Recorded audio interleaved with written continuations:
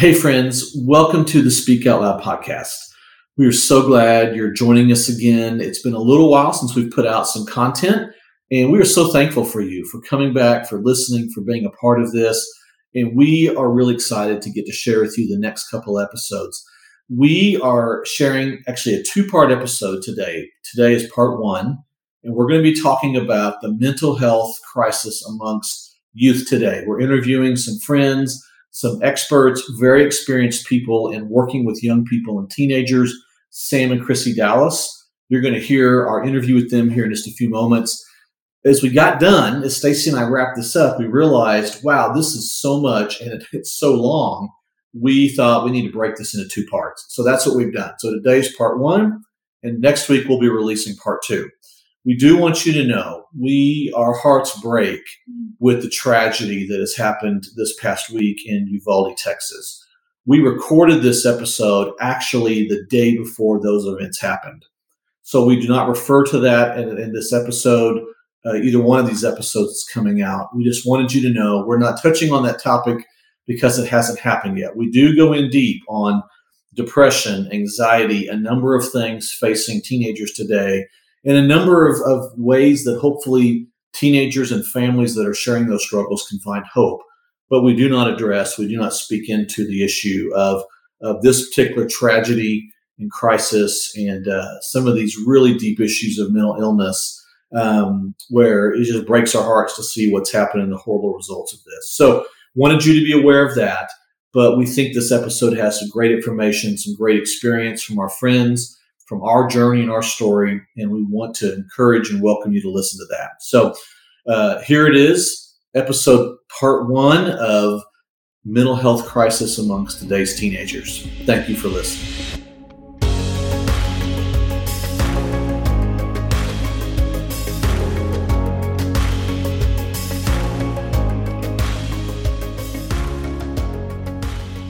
Hey, everybody, and welcome back to the Speak Out Loud podcast. Hey, you guys. We are so glad you're joining us today. And I know it's been a little while since we've had some new content out, and we're just thankful you're rejoining us. We've had a lot going on. If you followed along on our social media, Stacy had an incredible speaking opportunity in Hawaii, which we'll be sharing more and more about, I'm sure, over the next few weeks. But that was an incredible experience. And it's just, just lives happen. And so we've delayed on getting some new podcast content available. But we're excited for today because today we have some great friends of, 25 years or so joining us. And we're going to be talking about something today that I think is a huge issue. It's in the news. Many of our listeners have talked to us. They're experiencing this. Yeah. It is, for lack of a better way of just describing it, the crisis of mental health amongst young people, particularly teenagers today.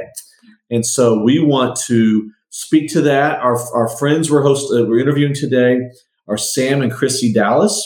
And Sam and Chrissy are youth ministers. They are teachers. They are professors of youth ministry, authors to students and young people across the world. And so we are just really excited to have a chance to talk to them. So just saying out something, and before we let you guys share about yourselves, I was thinking about us, is that it literally about this time of year, so we're recording this in the middle of May, it was 25 years ago, literally this month, that I first met you.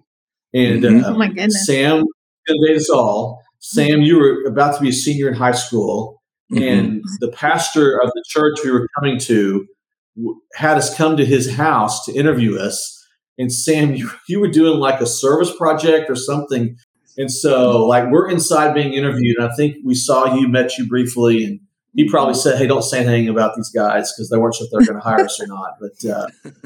But Sam was a senior and was really the leader in many respects, student leader of our youth ministry. Definitely. And then we worked together for a number of years while you were in college. And through that time, we met you, Chrissy. Somewhere in the midst of that, we met you. And then also you got the best part then, right? Yeah, right. Exactly. And then also just had a chance to see you guys kind of take off. And now been at the same church for, is it 15 years or more? Is that right? It's about 19 and a half years. So almost 20. Yeah. Oh my gosh. So incredible amount of time at the church. And so, and you guys are doing incredible things. Sam, you have your doctorate. You're now a professor of youth ministry as well as a active student ministry. Chrissy, you've had a career as a teacher. I'm not telling you guys this. I'm telling our audience this. It's now Chrissy. Did y'all know? Yeah, Chrissy. I know. For Take those it of away, you who've not man. heard her name before, These people sound cool. he is just really an incredible author in young adult fiction and is really being spotlighted in some incredible ways on Amazon. And we're going to let them share more about that. But so with all that said, why don't you guys share a little bit about yourselves and just who you are, what you do, and we'll jump into some questions in here in just a minute.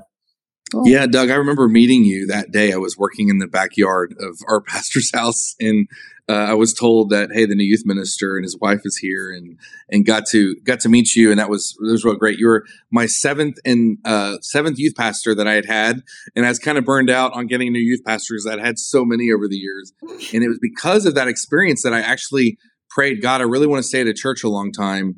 I don't want to be going from one church to the next. And lo and behold, I had no idea that I would go to one church and stay there for this long. But it's been great, and it's been great knowing you. And I feel like I probably learned the most about youth ministry from Doug and Stacy, I would say. And went through college and got to work for you a couple times in there as well. Really, I felt like throughout the summer or throughout the college years, I was kind of in and out with you, and loved being able to continue youth ministry, even part-time, working with you some as well. Well, and that's what's so cool about our relationship with you guys is you started out as mentors for us, and you really mentored us in those early years of marriage, but then also did our wedding. And you, Yeah. Doug married us, and Stacy, one of my favorite memories, Stacy we had written letters to our moms. Do you remember? Yes. And we had Stacy read them because she has the most precious voice of anybody I know. And she stood up there and read these letters from us to our mothers, and everybody was crying, and it was great. That was a great time. That was a great idea too. I would love being able to do that. I got to find that. I don't even know where all that stuff is. We've been married a long time now. But no, we just appreciate you guys and just love the ministry that you have going on. And just all these years of getting to be under your mentorship, but then becoming friends, rolling into friends, and then also just getting to partner in ministry in different ways. I remember seeing Riley. Didn't see her get born, but I went to the hospital. I wouldn't have known. You have to clarify. So exactly. She's an adult now, so right. Yeah. We love your girls. Yeah, they're precious to us. So we've been in youth ministry at the same church for 19 and a half years in Burleson, Texas, and Sam can talk a little bit about that.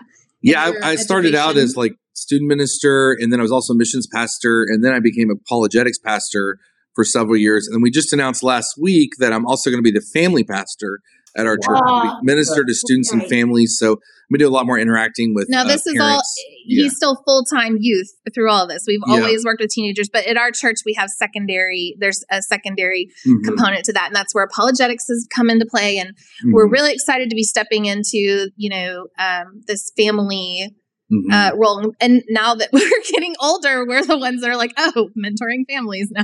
Yeah. I can't believe that. Y'all are still babies for us. Well, I know, right? I think there's so much really family ministry and working with teenagers goes hand in hand too. Absolutely. So much of it, it's almost one and the same. It's like full circle. You're embodying the whole thing. So that's and that's really, kind of what we're here to talk about today, right? Because all of that rolls into the family component. When we find we're counseling parents as much as we're counseling students, and recognizing the need for families to have that kind of those resources and access to spiritual leaders in the in the church. And so that rolls into that. And then I guess I'll say a little bit about myself, although Doug, you did a great entrance for us, but I've been a public school teacher for 16 years, and I left teaching last year, not because of how difficult it was. It was wonderful. I love junior high life. I've been in 7th and 8th grade all these years. But I did leave to write full time. So I've been an author for 13 years, and I write teen fiction. And while I write like general teen fiction for a general audience, like I write with a Christian worldview. And so all of my stories flow through, this worldview that I hold as a Christian. And I've always felt like my writing plays a key role, and is subject to my role as a teacher and my role as a youth pastor's wife. So all of it kind of flows full circle. So I have, how many books do I have out on? 7 books. That's incredible, Chrissy. Thank you. I've got more on the way. And I'm currently in the top 25 stories overall on Kindle Vella, which is Amazon's newest platform for serial fiction writing. So that's been a really fun adventure this year. And but all of that, again, I write teen and young adult fiction. We work with teenagers. I've taught teenagers.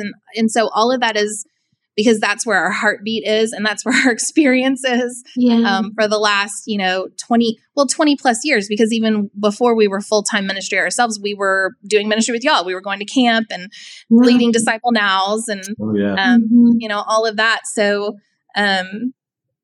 so we're passionate about teenagers and the experience of a teenager and have a heart for helping families navigate those years. And we should say we have 2 boys that are 7 and 4. So they're not teenagers yet. We actually are like excited for them to get to be teenagers because we're like, we don't understand the mind of 7 and 4-year-olds. Right. We're like, until you're 12 and up, we're not totally sure what to do with you. So, but great.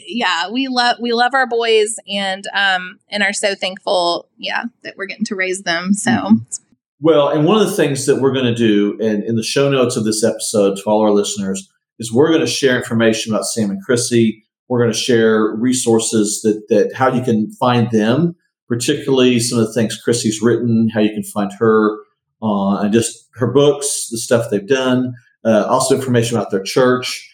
Well, and one of the things we love to do, and we love to do this with particularly guests that have been our friends for a number of years, is just, I was thinking back, we have so many memories, but just briefly maybe, what's a favorite memory of we have of time together, friendship, and just, I don't know if anything came to your mind, but I'll pitch it to you guys first, then we can share ours. Well, I mean, for sure, our wedding, that's my favorite. All the Disciple Nows with the videos that we made that were award-winning videos. That one. There's still, I think that was all pre-social media, but I think there's still things that float around now. The killer Elmo doll was one. The killer Elmo doll. Yeah. So when you're working with teenagers, you can be all weird and stuff on these videos. Right. Kids wanted y'all to be their leaders because of this too. So they can win the video contest. Because at Disciple Now there would be a video contest, and so all the groups had to create a video over the weekend. Well, Sam and I always came in prepared with our video editing software, and this is before everybody had iMovie. I would stay up till like 4 a.m. every night. It was such And I was the one committed the ideas, the choreography. It was fun. Unfortunately, I got really burned out from doing that from videos. So I did your camp videos for a couple of years, and I just one day I just stopped. I'm like, I'm not doing videos anymore. We're done. Yeah. But those I have no skill in that area, so yes. I think I was mostly thinking about when we'd been married 15 years, when Doug and I had been married 15 years, we had what the girls called, what our daughters called a re-wedding. And vow renewal. And Sam and Chrissy came for that. And it was just so special. We were in the girls' bedroom. They shared a bedroom, lime green walls. It was so fun. I remember that. Chrissy sat on the bed and did my nails for me. And that's something at that point in our ministry, we just didn't make a lot of money, and she would do my nails. She did my nails for me, and I felt so special. I felt number one, that you would take the time to do that because y'all were busy doing what we're doing. And also just that the girls just felt they've always just felt like that y'all are absolutely family, and they were just dancing around so excited to be a part of that day.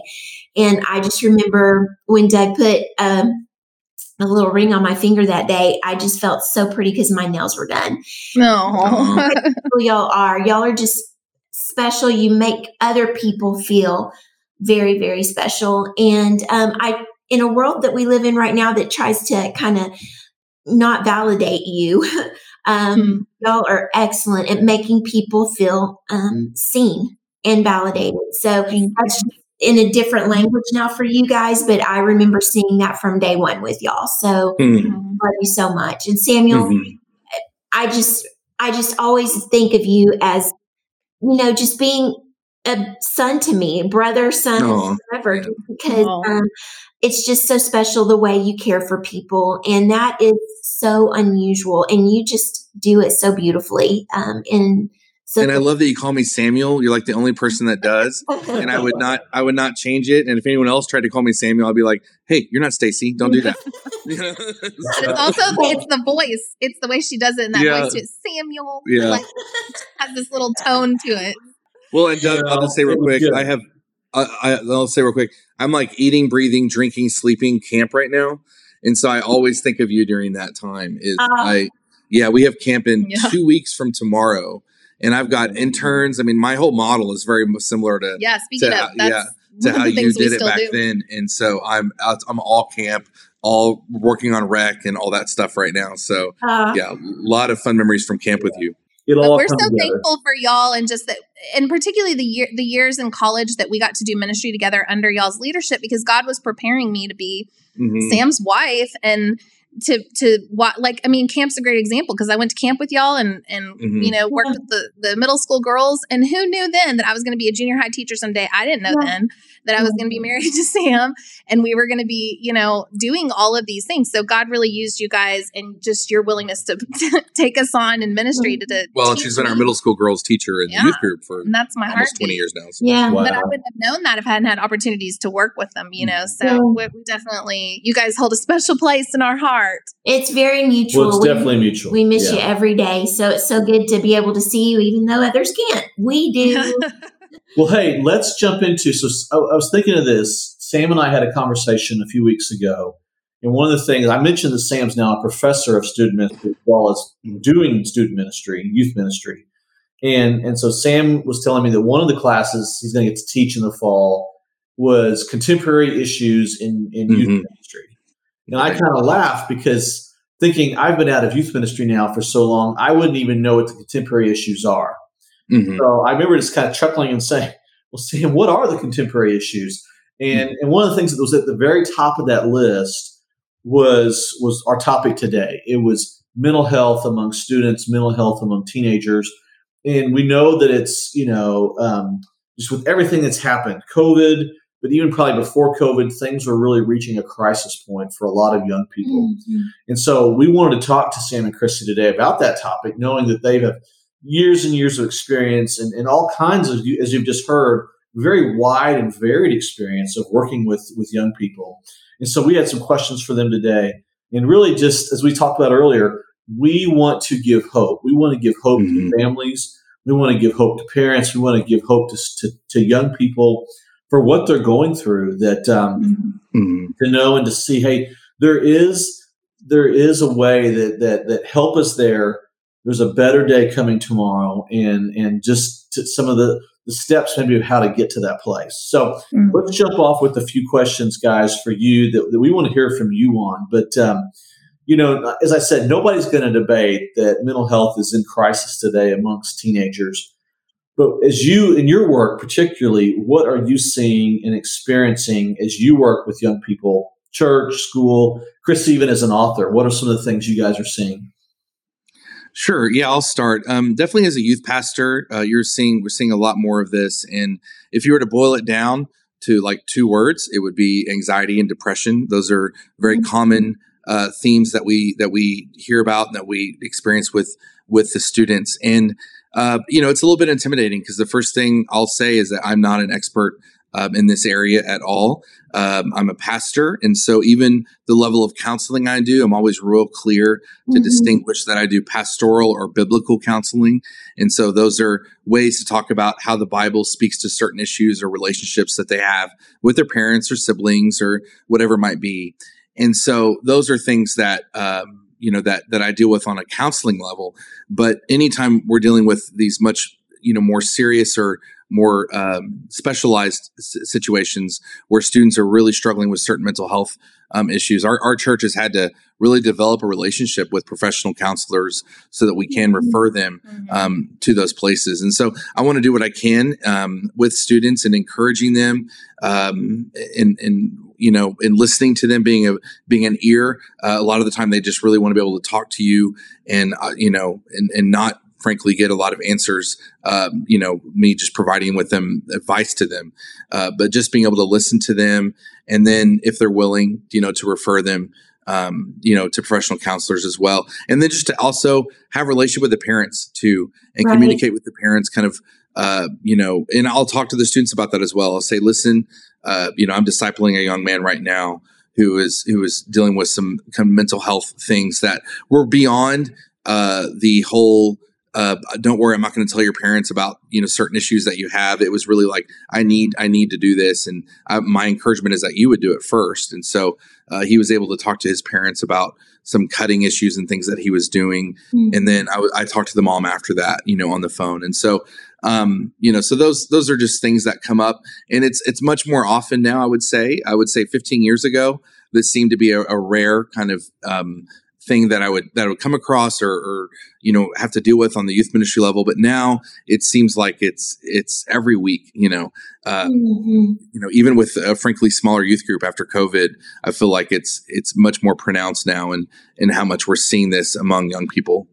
Well, and I would say too, I think one of the challenges, at least in our position and what a lot of these parents are facing, we all know, anybody who's worked with teenagers or been a teenager knows that adolescence in that period of your life is marked by dramatic, big feelings, major swings, hormonal swings, mood swings, all that stuff. So you're already having those things going on. So sometimes, we find ourselves going and working with these parents going, okay, is this attention-seeking behavior or something that's normal for adolescence? Yeah. Or is this like a true mental health issue? And that's where we really have started to rely on more professional therapy for some of these kids to help with that line. Now, parents tend to have a pretty good intuition on their kids, and so a lot of times by the time a parent's coming to us, it's because their intuition is saying, hey, this isn't normal, and so we, regardless of what comes to us, it's taken very seriously.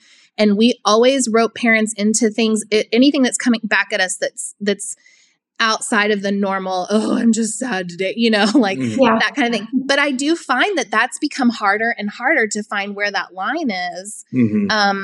And I always want to err on the side of taking it seriously. Right. You know what I mean?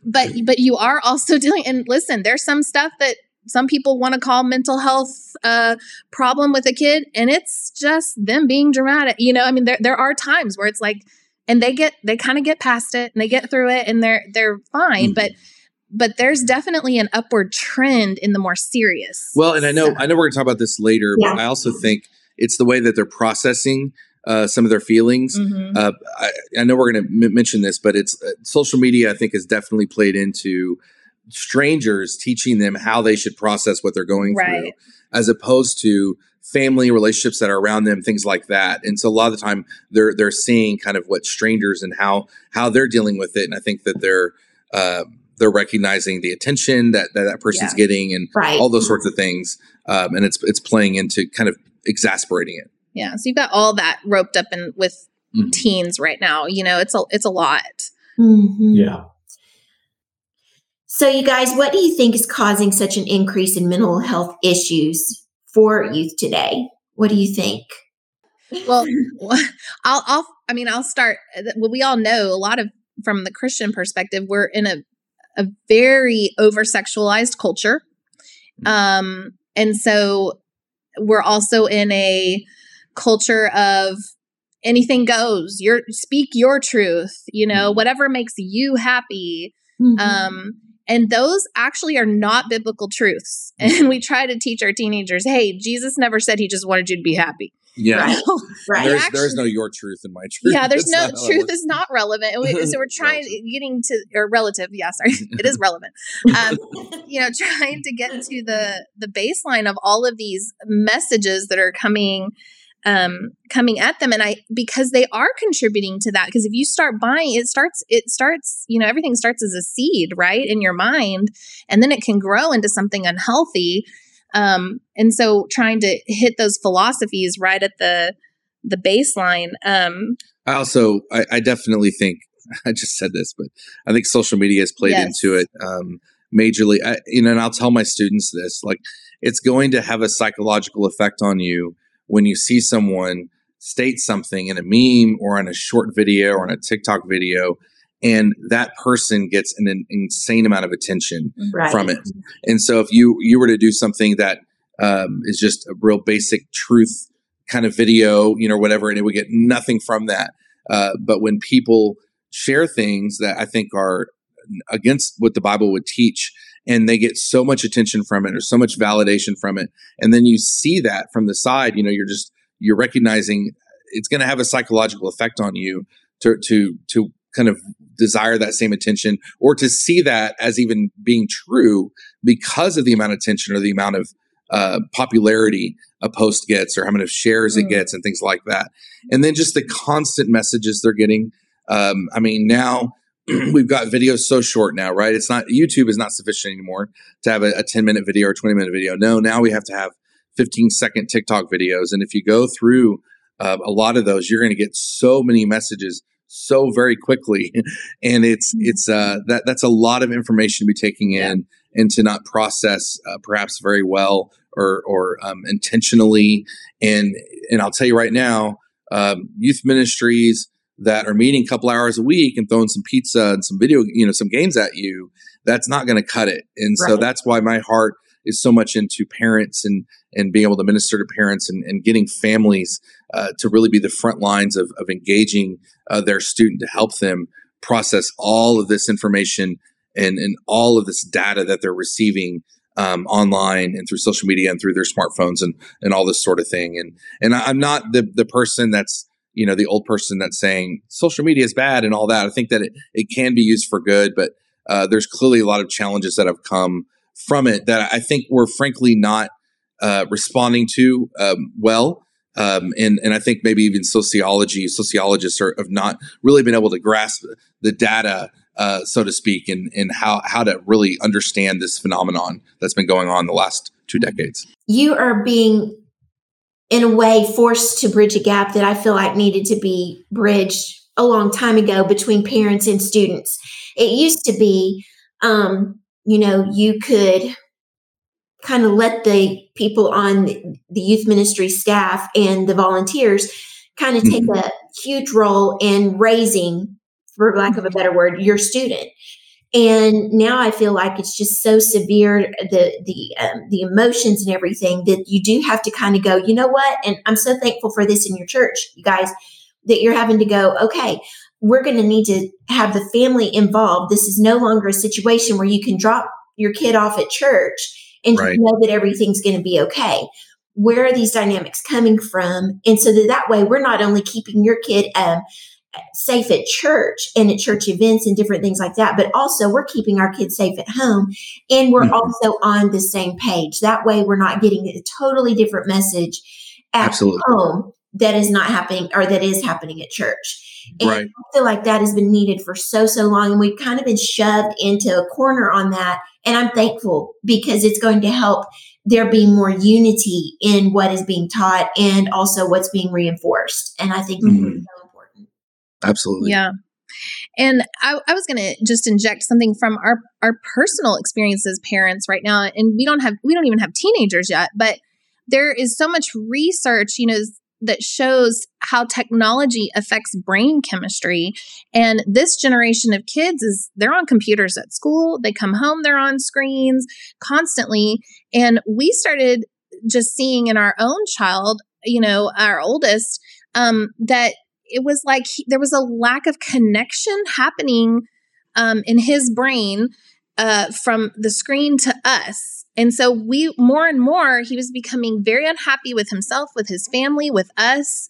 And we were like, this was earlier this semester. We felt like we were losing our child. I mean, for a 7-year-old to say like, horrible things about himself, about his family, about all. And we're like, where is this coming from? He's not raised in a bad home, And we took we went on a fast, and we've been on a fast for it's almost 2 months now, where we stopped TV, iPad time, video games, everything. And for a while, it was super strict for about a month. We've just kind of slowly started introducing back in family movie time. But literally within 2 days of that, our child started changing. Wow. And it was exasperated in our family because in the month of March, Christy and I got really sick with the flu. And it was like her for me for a week and her for a week. And so anyways, we depended a lot on just trying to let our kid be entertained, survive. Yeah. Sure. Oh, yeah. And what was almost helpful about that is it brought very clearly to our attention what this was doing to our child. And for our kid to be taken off of all of that completely for a week, and for a 7-year-old to be self-aware enough to say that after a week, he thought it was better that he was not on that stuff anymore. Yeah. It was just, frankly, pretty surprising that you would imagine from a 7-year-old. And so it's very telling to us. Yeah. We've just continued to do that. We were watching our kids be more creative at home. They play together. Granted, now we have more fighting between the two, because now they're actually playing together. So now we're learning sibling relationships. He's emotionally connected to us again. And that was not happening. We couldn't figure out where it's coming from because listen, y'all, it wasn't the content of what he was seeing. We were controlling that. It was the time spent with his mind becoming immersed in something other than the real world around him and other than his parents, his family, his spiritual life. He got to the point where he wouldn't pray. He wouldn't talk about God, any of that. And within 2 days, the kid was volunteering to pray at the dinner table again, And so we learned through that. I mean, when then you take this to a teenager who's got that mobile device on them at all times, and how addictive as adults, we have fully functioning brains as adults. And yet we still have to scale back sometimes and go, I need to get off this and stay in the real world again. This is a huge issue for teenagers right now. And I think it's very hard for parents to want to fight that battle. Yeah. But it is so worth it because what's happening is your child's brain chemistry is actually changing. We have the research to show that. Yeah. And if you want your teenager to connect to you, to spiritual things again, they've got to disconnect from the loudest voice in the room. And the loudest voice is that internet right now. The loudest voice is the kids at school. And so, that is we are all as parents fighting an uphill battle in this culture. But I do believe that the technology that these kids, this generation is exposed to, while it has wonderful aspects to it, it is also a double-edged sword. Sure. And needs to be treated that way. And I think a lot of that has to tie back into the rise in anxiety and depression. Oh, you for see sure. those things rampant amongst particularly young people all the way through college, probably even young adults at higher levels than ever was experienced before, I think. But I think part of it is if you're always on stage via social media or feeling like you have to be on stage, or if you always feel that pressure of, I'm constantly seeing somebody giving me the best image of themselves. Right. Yeah. Absolutely. And so there's this constant pressure. But something, Sam, that you just said earlier that I'd really never connected with before is that you said social media is a tool to basically enable strangers to teach you how to react to things versus how to react in kind of either a family dynamic or close relationships, maybe even like a mentor to mentee kind of relationship versus I'm learning all this from strangers. Right. I think that is really critical and a key insight too. Sam and Chris, one thing, thinking about social media and technology, and I think this plays into it, but it's not the only thing driving this. So it was interesting thinking about this and doing a little bit of preparation for this topic the other day. Just a couple articles just popped up on technology online for me about this topic. And in one of the articles, it was specifically speaking to the lack of sleep that young people today experience. And it literally said that the generation of teenagers today is the most sleep deprived generation of people that has ever existed. Yeah. And we even began to back that up. And it had a number of factors, talk about school schedules, all kinds of things, homework on top of technology, but certainly technology plays into that. Oh, yeah. I just wonder, but and then it referenced how every study about any kind of mental illness, regardless of age, a key factor to mental health is proper sleep and proper rest. Right. As much as we kind of all want to say we feel like we don't need it, we can just get more and more and more done. Proper sleep, proper rest impacts everything. Yes. From your mental health state to how if you're seeking mental health help through counseling and therapy or possibly medicine, to how that medicine can work, proper diet and proper sleep impact how even how the medicine that you're on for anxiety or depression or something else, even how it might help you. And so I'm curious from your standpoint, what have you seen with that? Have you seen anything there? And how does that play into maybe what you see young people experiencing today? Oh, let me just interject. Absolutely. Like I have some guys that I disciple, and I talk to them about specific things like that. Like, how are things going with your family? How are things going? How are things with sleeping? And I mean, I want to get into all that kind of stuff with them. And one guy in particular talks about his, insomnia kind of a situation. And I've encouraged him, you got to get off. I hate to just bring this back up again, like I'm an old dude, but it's like, you got to get off the phone too. It's like, I know that he's on his phone until late at night, and then you're just trying to turn your brain off. And it's like, you've just been importing into your brain so much data in light that, of course, your brain is going to want to think about those sorts of things or process all of that kind of stuff. It's not the best way to try to fall asleep. And I'll even say with my wife, we're very different when it comes to sleeping. When I come to bed, I just get right to bed, want to go to sleep right away. And, but sometimes in the middle of the night or whatever, I'll get up, and if I see her like get up and she'll look at her phone even to see the time or whatever, I'm all the time like, don't do it. Don't do it. Because you'll end up being stuck or staying awake. Like, get off my case. I'm only looking at my phone because I'm actually awake, not the phone waking me up. But yeah, I think I think that parents would be very, honestly, even to just say, keep the phone in the living room. Oh, yeah. The phones do not need to be in the bedrooms. Parents, please, from your local youth pastors, keep the phones away at a certain time of night that is good for you and your family. Plug them in somewhere else. Plug them in your room, whatever. They do not need them. There are other ways to give them alarms. You can wake up. But I'll have teenagers that I'll ask them like, hey, how you doing? And they'll just talk. I was just so tired, so tired. I'm like, man, a teenager should not be tired all the time. It's like, wait till life gets really tough. Like when you're an adult, like now you can sleep, you need to just make those choices. And I literally at church yesterday, like one of my girls, she just looked haggard and like she was carrying the world on her shoulders. Now, granted, this girl is graduating and she does have the world on her shoulders right now. It's a big time in her life and everything. And somebody moved her Bible and keys and we couldn't find it. And she just looked at like she was going to cry. And I was like, what's going on? And she just looked at me. She just said, I am so tired. And she just burst into tears. Like, and so they are dealing with that. Now, granted, again, she's graduating this week and I can't, that's a stressful time. Yeah. But I see that a lot. And as a teacher too, we know the kids who don't get sleep at night. Mm-hmm. They fall asleep in class.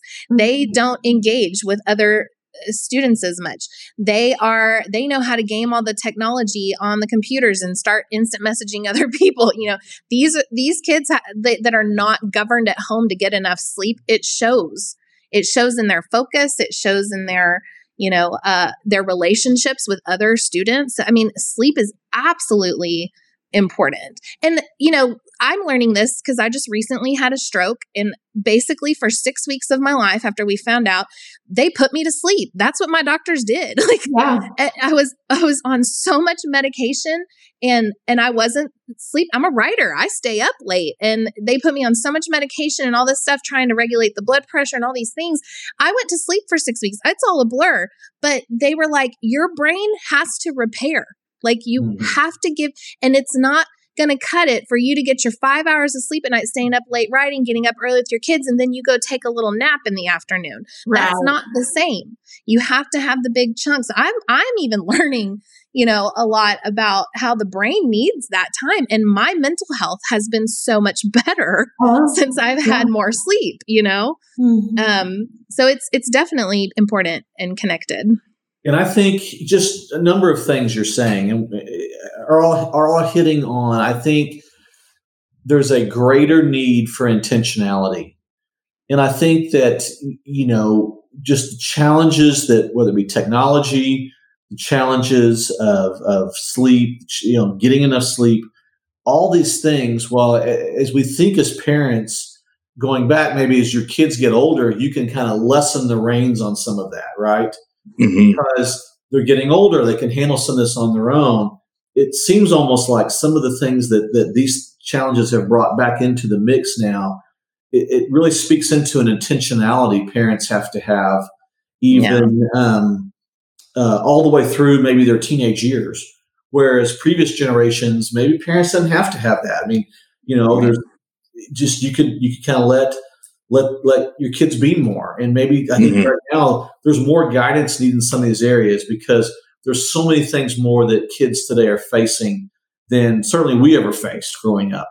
Distractions, challenges, those kinds of things. I was just talking to someone recently about how helpful and useful it is to my own mental health, for example, to just go on a walk, and I remember in 2016, I was struggling a lot with my mind and I, some obsessive compulsive tendencies and things like that, and how helpful that was to me to be able to go on a walk, just be outside. And, kids nowadays, they don't have to go outside at all. It wouldn't even cross their mind sometimes to do that.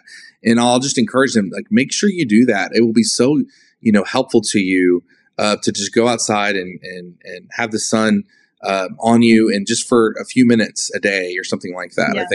I think that, but you're right. Years ago, we would all have to do that because there's nothing to do inside.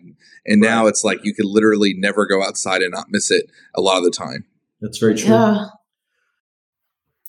Friends, so much vital and helpful information was just shared, and we don't want to stop there. But we also didn't want you to feel like you had to continue to listen to this episode to get more information. So we're breaking for now. And next week, we are going to come back with part 2 of mental health crisis amongst teens. And we hope that you will listen and that you will learn and just be more aware of what is actually going on with our teens today. You may or may not have one in your home. Maybe you are someone who is a peer to a teen. And what we want you to do is we want to continue to help you get the full picture of what's going on in many of the lives of our teenagers today. I wouldn't want to go back. I can tell you that for sure. But what we want to do is help educate you and love you through the process. So anyway, till next time, talk to you next week.